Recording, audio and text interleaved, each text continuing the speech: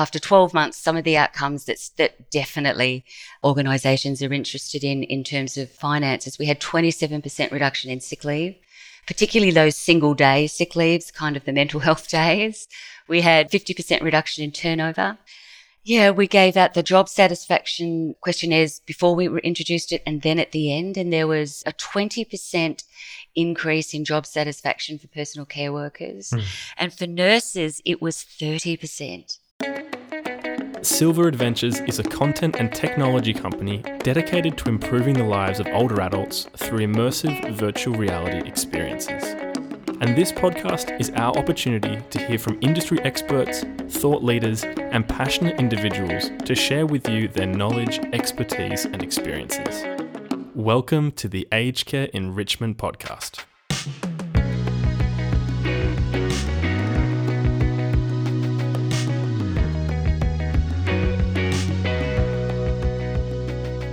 Hey there, how's it going? Welcome to the show. My name's Ash Deneef.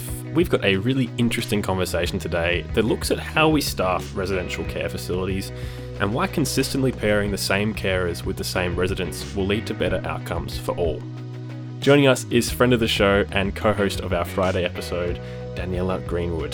Daniela has worked extensively in the space of consistent assignment for the last 10 years after developing and implementing the model with RCare in 2012. She now consults with other aged care providers on why it's a more humane and dignified model for residents that has significant operational and financial benefits for providers.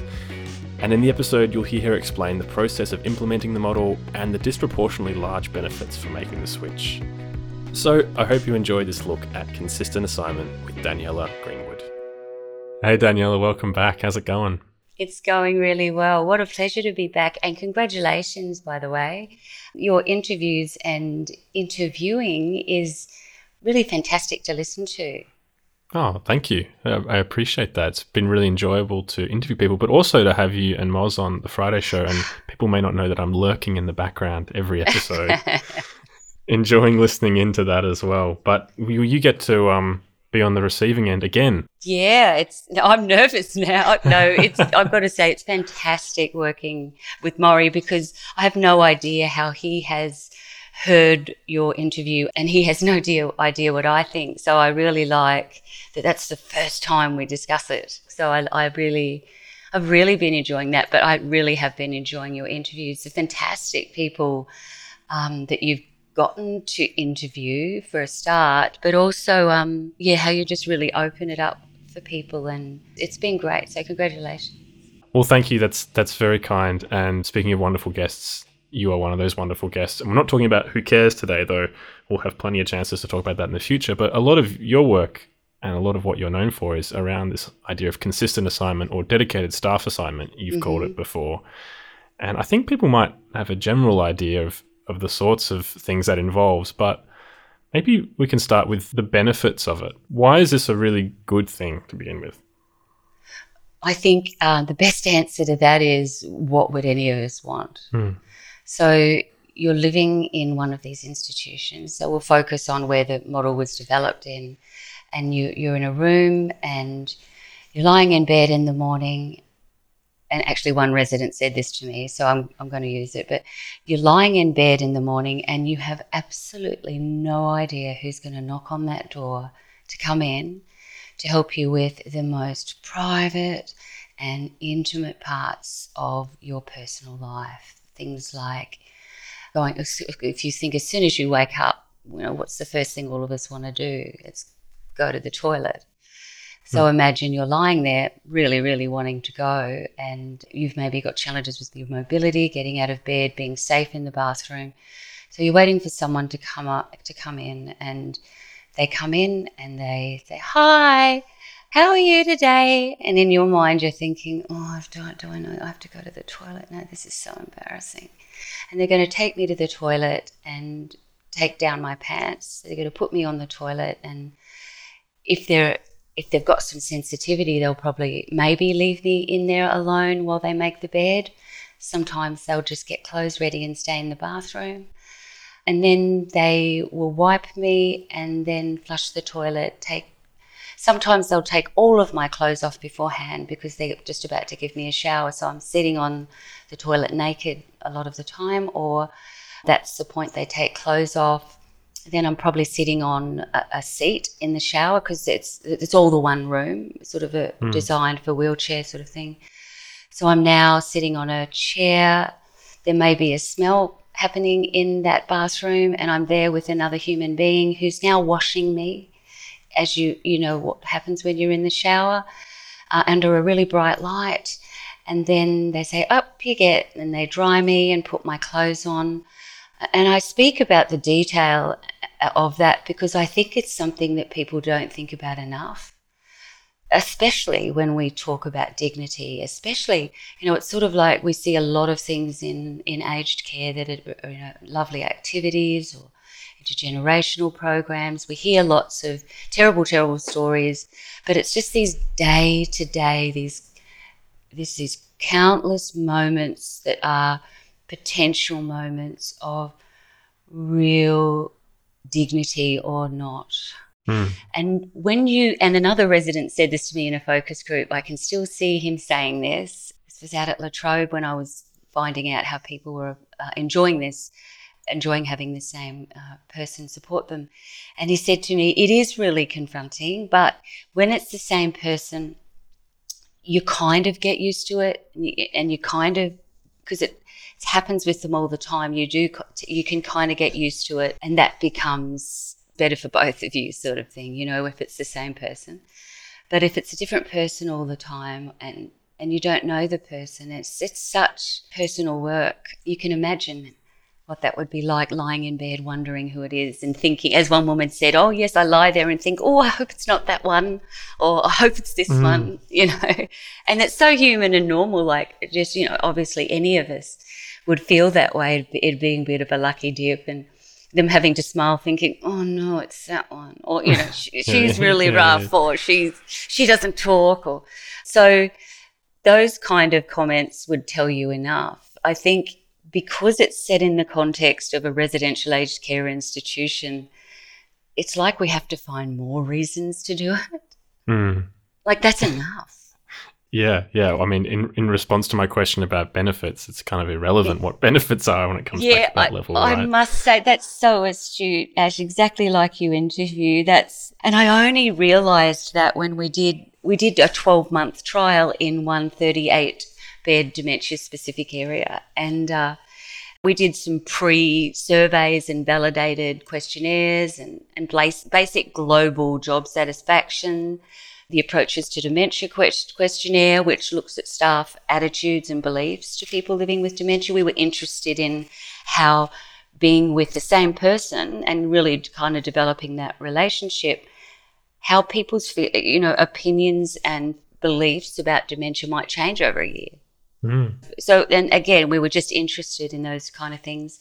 And we also, because it was for an organisation, we gathered financial data too, things that had a financial impact, like staffing, how many staff stayed, what was the retention, injuries, satisfaction, family, all of those sorts of things that would be meaningful. And in my mind, all I was hoping for was just don't make it be worse. And as I'm gathering all of these outcomes, it was only the first one that mattered. And the first one was we did an analysis of 12 months worth of allocation data. So what that means, Ash, is we looked at how many different care staff in the mornings and afternoon shifts combined. So from 7 a.m. till about 9 or 10 at night, there's 2 shifts there, because it's both those that are mostly involved in personal care. How many different care staff helped this one resident with that really personal, intimate care over the space of a month? So then we averaged that. We did the 12 months worth and averaged that over a year. And we thought we had a really, really consistent team, but we found that on average, every month, each of these residents was seeing around 28 different people having access to their naked body. Per month? 28 different people a month. So We had a team that would work in one section for 1 week and one section the next week and one section the next week to give everyone, I think the thinking at the time was, variety. If variety is what you want, this work isn't for you. Work in a factory. These are human beings. Do you know what I mean? Yeah. But that wasn't the case anyway. The staff really flourished under this model. But 28 different ones a month over that year. And after a year of dedicated staff assignment, there was 5. So what that means, it was like an 80-something% reduction in the different amount of people having access to any one resident's body. So if you can just imagine, I always think about, say, Margaret in room 1. Instead of having 28 different people, she had 5. So, and that also counts for things like just trust. If you're living in a shifting reality, like a lot of people with cognitive disabilities are, and you're just not quite sure where you are or when you are, and someone comes in and starts taking off your clothes, if you can recognise their face, it certainly makes it a lot better. Yeah, and 1 of 5 is a much higher chance of that, or rather than 28. Absolutely. So that's the benefit. And of course, with a human rights lens on that, you're really thinking dignity. You're also thinking all of this talk about decision making, and it's always a limitation in the research or a limitation of the co-design sort of process that people who can't engage in those things, so people living with dementia who express themselves differently, often not through language, their wants and needs and opinions about this space aren't canvassed. So to get to know what people want, you're not going to read it in a care plan. You need to spend time with them. Just to know when they're in pain, to know that means no, or that she's enjoying something, little facial expressions and tones of voice or bodily expressions that you can really honour that person now and what they want and what they're trying to achieve now. But you need consistency, Ash. How do you describe those sorts of things to other people? If you think about the people you know and love, if you pick up the phone and your partner's on the phone, say you can't see her, you don't know, you can't see her facial expression, and you might just hear something like, "Hi," and you think, "Oh no, what have I done?"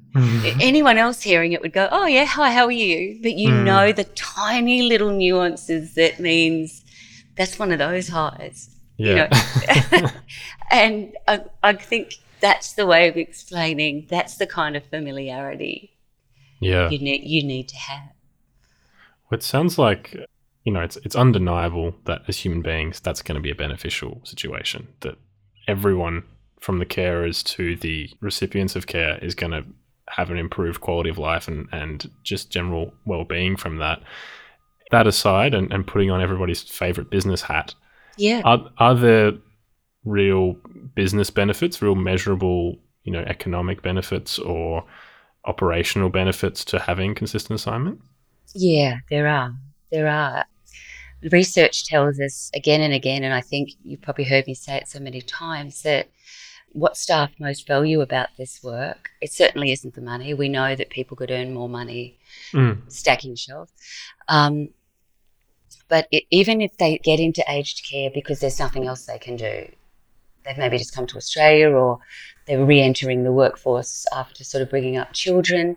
And what really happens in my experience is mostly people do get into this work because it's fairly easy, or it was fairly easy to get into. And there's not too many requirements with education. It's fairly easy, often funded to get a certificate 3 or 4.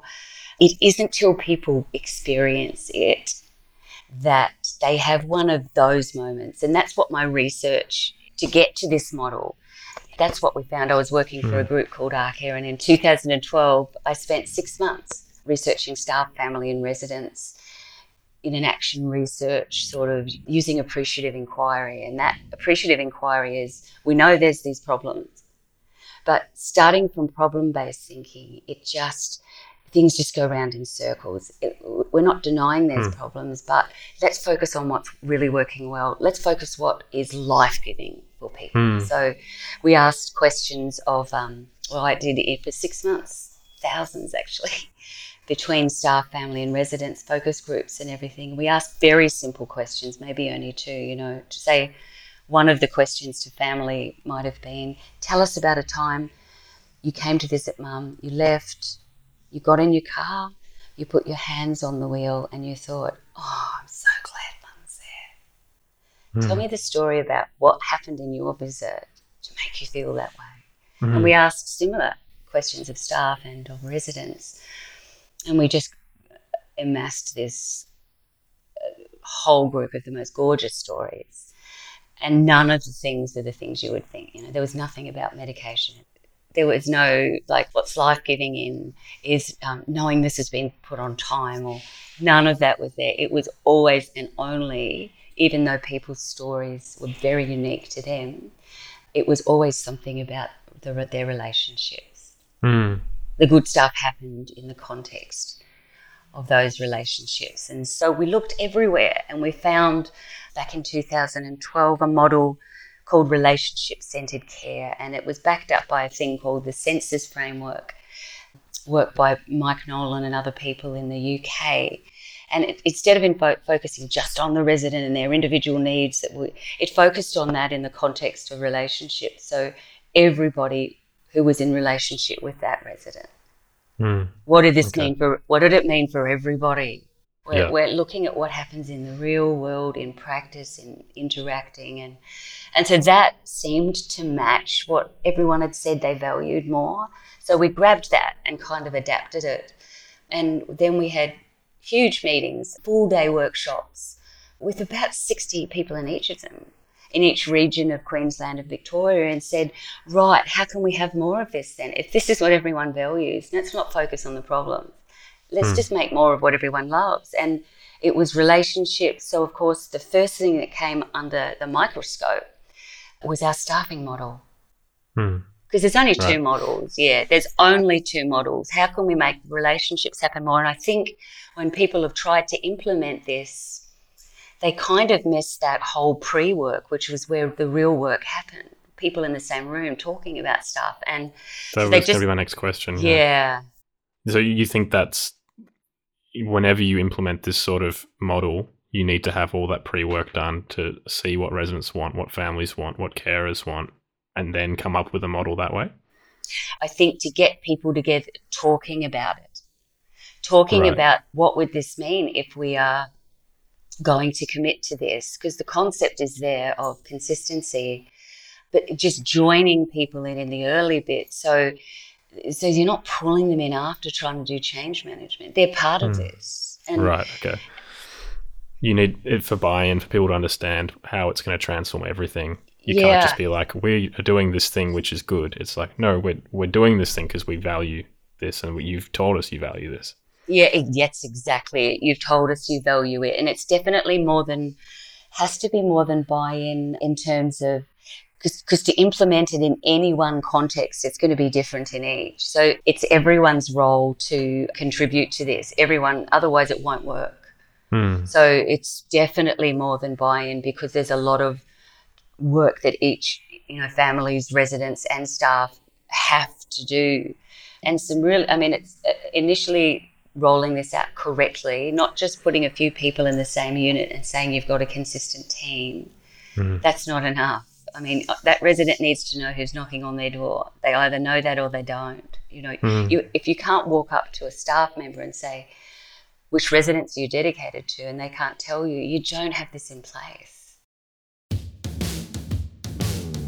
Hey, did you know we launched a new show this season? Hello, I'm here with Daniela Greenwood. And I'm here with Maury Boise-Barlin. That's right, Daniela and Maury are back, and they're joining us every Friday for their new show, Who Cares?, where they'll be taking a quizzical look at some of aged care's challenges and exploring what they mean for all of us working in the industry. I'm really stumped by what the resolution is here, because I think there's a lot to dig into. You would have been better working at McDonald's, Maury, because they've got a good set. I could have been somebody, Daniela. I could have been somebody. You are a somebody, Maury. And the more I learn about you, you're an amazing somebody. Oh, thank you. I think the same. It's a double dose of podcast fun each week, and you can find it right here in the ACE feed every Friday. You're going to be the new Minister of Ageing if it's the last thing I do. To be really specific here, because I think I've had broad ideas about it, but when you've implemented this at the final end result, you know that John is going to be seeing Mary, Stephen, whoever it is going to be caring for John, and John knows that it will always be that person. Mary knows it'll always be her looking after John. 100%. So residents have their template that's on their wall, some of them, and on an A3. Sunday, who's here? Kalita, because people can't work 7 days a week. Yeah. So if you think about those two shifts, there's the morning shift and the afternoon shift. So that would mean, say, Kalita worked 4 days a week with 7 residents, and on the other 3 days, someone worked with those same 3 residents. So you'd have 2 morning carers permanently and the same in the afternoon. Another benefit I can see of that is that the morning shift and the evening shift, it's the same person for those 3 residents. So that they can then communicate about them. There's no you've got instant overlap. You don't need to track down 5 people so you have kind of little partnerships building up in the staffing then, I guess. That is so astute. That's exactly what happens. Between the morning and afternoon shift, you always know, if you've ever, we haven't worked on before, but there's often, a little bit of tension between different shifts. Oh, she didn't do this, or I can't believe morning. Look what night shift left for us. And the afternoon shift left all the plates out. So understandably, you come to work and you expected that shift to do something and they haven't. And it's like, so there can be, so part of implementing it is getting all of those shifts in the one room. Some of them have never met each other. They've just seen names on a page. Nadia, that's Nadia from Night Duty. She is a real person, So it's a one-time cost. And what we do is go through a time and motion. So I stand up the front with a whiteboard pen and a whiteboard, and I start from morning shift. I say, right, who's in morning shift? Right, tell me what happens when you walk through the door. Well, I come in and I do, You've got your handbag, where do you put it? Next, then you walk to the documentation. Then what do? You grab what folder? Like that much detail. Right. So everything's on the board, all these tasks that everyone are doing. And there's 2 reasons for doing that with this model. One of them is everyone gets to see. But my goodness, you'd be so surprised. The last thing that the morning shifts say they do is take all residents to the toilet and then put away the skips. And the skips are kind of something you bring to different rooms or whatever it is. And what do you do in the afternoon? Well, the first thing we do is grab the skips and then take people to the toilet. It's like, what? At that point, you just ask all leadership to just get out of the way and just listen. Right. I also always go, well, do we need to do this anymore? Do we really need to check on this if we know what can we cross off this list for each shift? And then it's like, what doesn't make sense? Let's just ditch the stupid stuff that we're just doing just out of habit. Does it kind of give more parameters to people's workload throughout the day? It definitely gives more definition. Yeah. And what I mean by that is at the moment you already get staff saying, even on the rotating roster that is the traditional staffing model, you'll already get staff saying, oh, she wants to go to the toilet, that's not my resident today. And that's a risk of this model too, except the way we roll it out, we account for that risk. So another benefit of taking that whole list we just spoke about is all of those things, we remove anything that involves intimate bodily work with a resident. So we just take showering, taking people to the toilets, things that involve a resident's body, that involves dignity. So we take those off because they're now our non-negotiables. Gotcha. So if you're working with this resident, that's your non-negotiable, and people, sign a charter to that effect. But everything else is the household work, and these are the things that we can readjust to account for the different acuity or workload of residents. Or say in my section, because it would never be as luxurious as 3 or 4, more like 7, and in some places I've seen 9. Okay, well, good to put me in my place there. Then let me just put that in context. Let's say you and I were in a section that had 14 people, 7 each. So we may help each other definitely you would help me, especially if the resident needs assistance for transfers or as a 2-by assess. So we still work in pairs. It's just that at the end of the day, the buck stops with me for my 7 and you for your 7. Mm. How long is this process, and how long is it from having the conversations where you say, well, this is something we need to explore, to the whole facility is running on a consistent model? Well, I always say 3 months. I've got a 3-month plan, and that includes, and that's through many years of implementing and failing, and everything from you need 2 weeks notice by staff sign for a meeting. You need, the union's got very specific things that you need to do. If you're going to change shifts, it means there might be letters need to be sent out. So it's all the really boring structural stuff as well as the great relational stuff. And as you said, the first thing is an introductory meeting, separate ones for residents on their own in a meeting, separate ones for staff that I usually hold throughout an entire day. So staff can come to whichever one. From day one, staff are feeling really respected. It's not uncommon for me to start at about 5:30 in the morning and finish at about midnight, because everyone forgets the night duty staff. And if they know you've been there all day just to spend, some time going through this with them, they not only feel sorry for you, they do. They ring me cups of tea. Are you all right? You've been here since 5. I'm just here to be here when you're free. You come in when you've got a spare minute. Is an immediately respectful stance, rather than saying we've got a staff meeting at 12, everyone has to be there. Doesn't matter if you've got kids, or doesn't matter about anything like that. So starting off modelling how you view staff. And I've done things like organised cab dockets for people who can't come to one of those important workshops, arranged home care employees to babysit children. Like there's not one case where a person hasn't come because we just keep working it through. What do you need from us? That's how important. I'll give you a cab docket. We'll organise babysitting. We'll do, we need you to be there because you're important. Yeah. It sounds like you really can't go into this with like, oh, we've heard it's a nice thing to do. Yeah. It's like you really need to mean business, and you need to have the idea to improve everybody's lives at the centre of it, and not just we want to position ourselves in a positive way, or 100%. We want to try something new, because I don't want to do 5:30 to midnight, and I'm sure that's one day and that's one person, let alone the logistical nightmare of shifting schedules and getting people on board. And yeah, it's respect from day one, and I think there's easier ways to do it, but it's that painful attention to the little things that ends up making the difference. So, and when I've tried to roll this, so we did this trial for 12 months, and we kind of fine-tuned some of the bumps as well, and that's where we didn't originally have all of those household tasks set up. That was just feedback we got from people on the floor around how do we balance workloads when someone's got they call heavy residents, or it's a heavy load on one side and the other side's light. And that's where we came to what's our one non-negotiable? Body work. Everything else can be shared so that the workload is balanced. So the trick in the workshop is giving staff the skills they need to do that themselves. So eventually, after a couple of months, they're saying, oh, look, John's side is empty, he's got 2 empty rooms. Or no, I've got 2 empty rooms, I'll make your beds today. Those sort of things, and you want that sort of goodwill happening. But it really means that you need to let those personal care staff know that you respect them, that they've got this, and just to remind them what they already do in terms of their workload. I just say hands up who's got children, and a lot of them do, and I just say, oh, this will be a walk in the park. And I really mean it.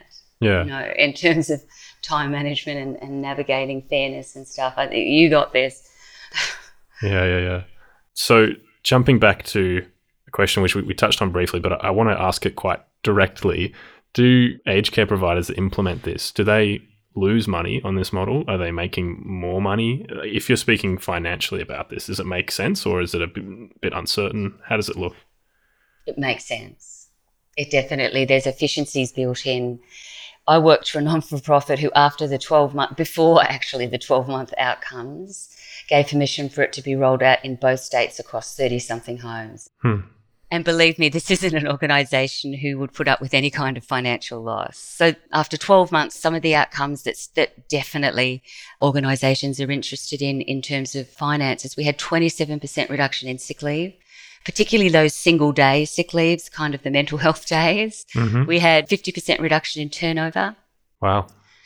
Yeah, we gave out the job satisfaction questionnaires before we introduced it and then at the end, and there was a 20% increase in job satisfaction for personal care workers, and it was already pretty high. That was just one of those global, all things considered, how much do you like your job? And for nurses, it was 30%. One thing that was very important to me with residents, other than that huge reduction in the amount of people having access to their bodies, was the 90% reduction in pressure injuries. Wow. So, yeah, 90%. 90%. And so even the pressure injuries that did happen, none of them were sacral. They were all related to footwear. And so that didn't mean all of a sudden people became better nurses or whatever. It did mean that carers knew residents' bodies. You know, and there was one story of noticing like a little mark underneath one woman's breast that you wouldn't even notice in a blue fit, but someone noticed it. And it was the wire bra that she was wearing that could have definitely caused, it was just about to break the skin actually. So it's also little things like that. People's weight went up. I think it was, the average weight increase was about 6 pounds. And again, that's just not waking up people when they're not hungry. And one story I heard back from them was the guy that never eats dinner, but will have like 4 sandwiches with his Milo at supper. They're little things. It doesn't matter how good you are clinically or how amazing care notes you take. They're the things you learn over time, and they do have an impact on people's skin integrity, on their on them just knowing each other. Huge. So there's all of these things feed into outcomes, unfortunately, in some of the places I've worked, because staff get so good with their timing, because the idea is to let them then have that spare time to go slowly and just be with residents. And there's an agreement between staff that they'll never, ever say to each other again, because they do, oh, look, she's just sitting having a coffee with the resident. That's to be celebrated. And that really needs to be a top-down thing. Well, obviously, for her morning, some of her residents didn't want to get up or maybe didn't want to, you know, we don't judge each other and say, I'm working and she's not. But unfortunately, I must say, in some of the places I've worked, that hasn't gone unnoticed. Okay. And so after all these gorgeous, gorgeous outcomes are happening, they'll cut hours. Yeah. Trying to squeeze a little bit more. Yeah, and it does harm to people. Yeah. So it definitely does have financial and reputation and recruitment and retention. And most importantly, I would say, is occupancy. If you walk in one home that will give you one sheet of paper and say, look, your mum's going to be in room 4. These are the 2 morning carers and these are the 2 afternoon carers. If people's thinking, am I going to go to A place or am I going to go to B? All of them have got beautiful chandeliers and all of them have got this and however many stars. Which one are you going to choose, Ash? Yeah. The person that can give me the template or the person that says, oh, yeah, we've got a consistent team. Which one are you going to say they can actually give me a schedule? Again, none of this is my model. I've learnt so much from what other people have come up with. Good to go back and visit and say, right, what can I steal? Yeah. Well, that's how you got to do it. And I hope that people listening to this today can steal some of your ideas. I hope so too. And some of the processes you've been through. Daniela, thanks so much for your time. I feel like we've maybe scratched the surface on a much bigger conversation. Ash, thank you. I feel like I've talked too much as usual, but I'm just so excited to be one of your interviewees and also to talk about this topic. So thank you for the opportunity. Well, it's a real pleasure. I'll see you very soon in a conversation not too far in the future, I'm sure. Okay. Thanks a lot. Thanks, Ash. Well, thanks very much for listening, guys. I hope you enjoyed the conversation. A quick little note to say that there will be no Who Cares episode this Friday, but Daniela and Maury will be back next Friday. So in the meantime, I will see you on Tuesday for another in-depth interview. Have a great week. I will speak to you soon.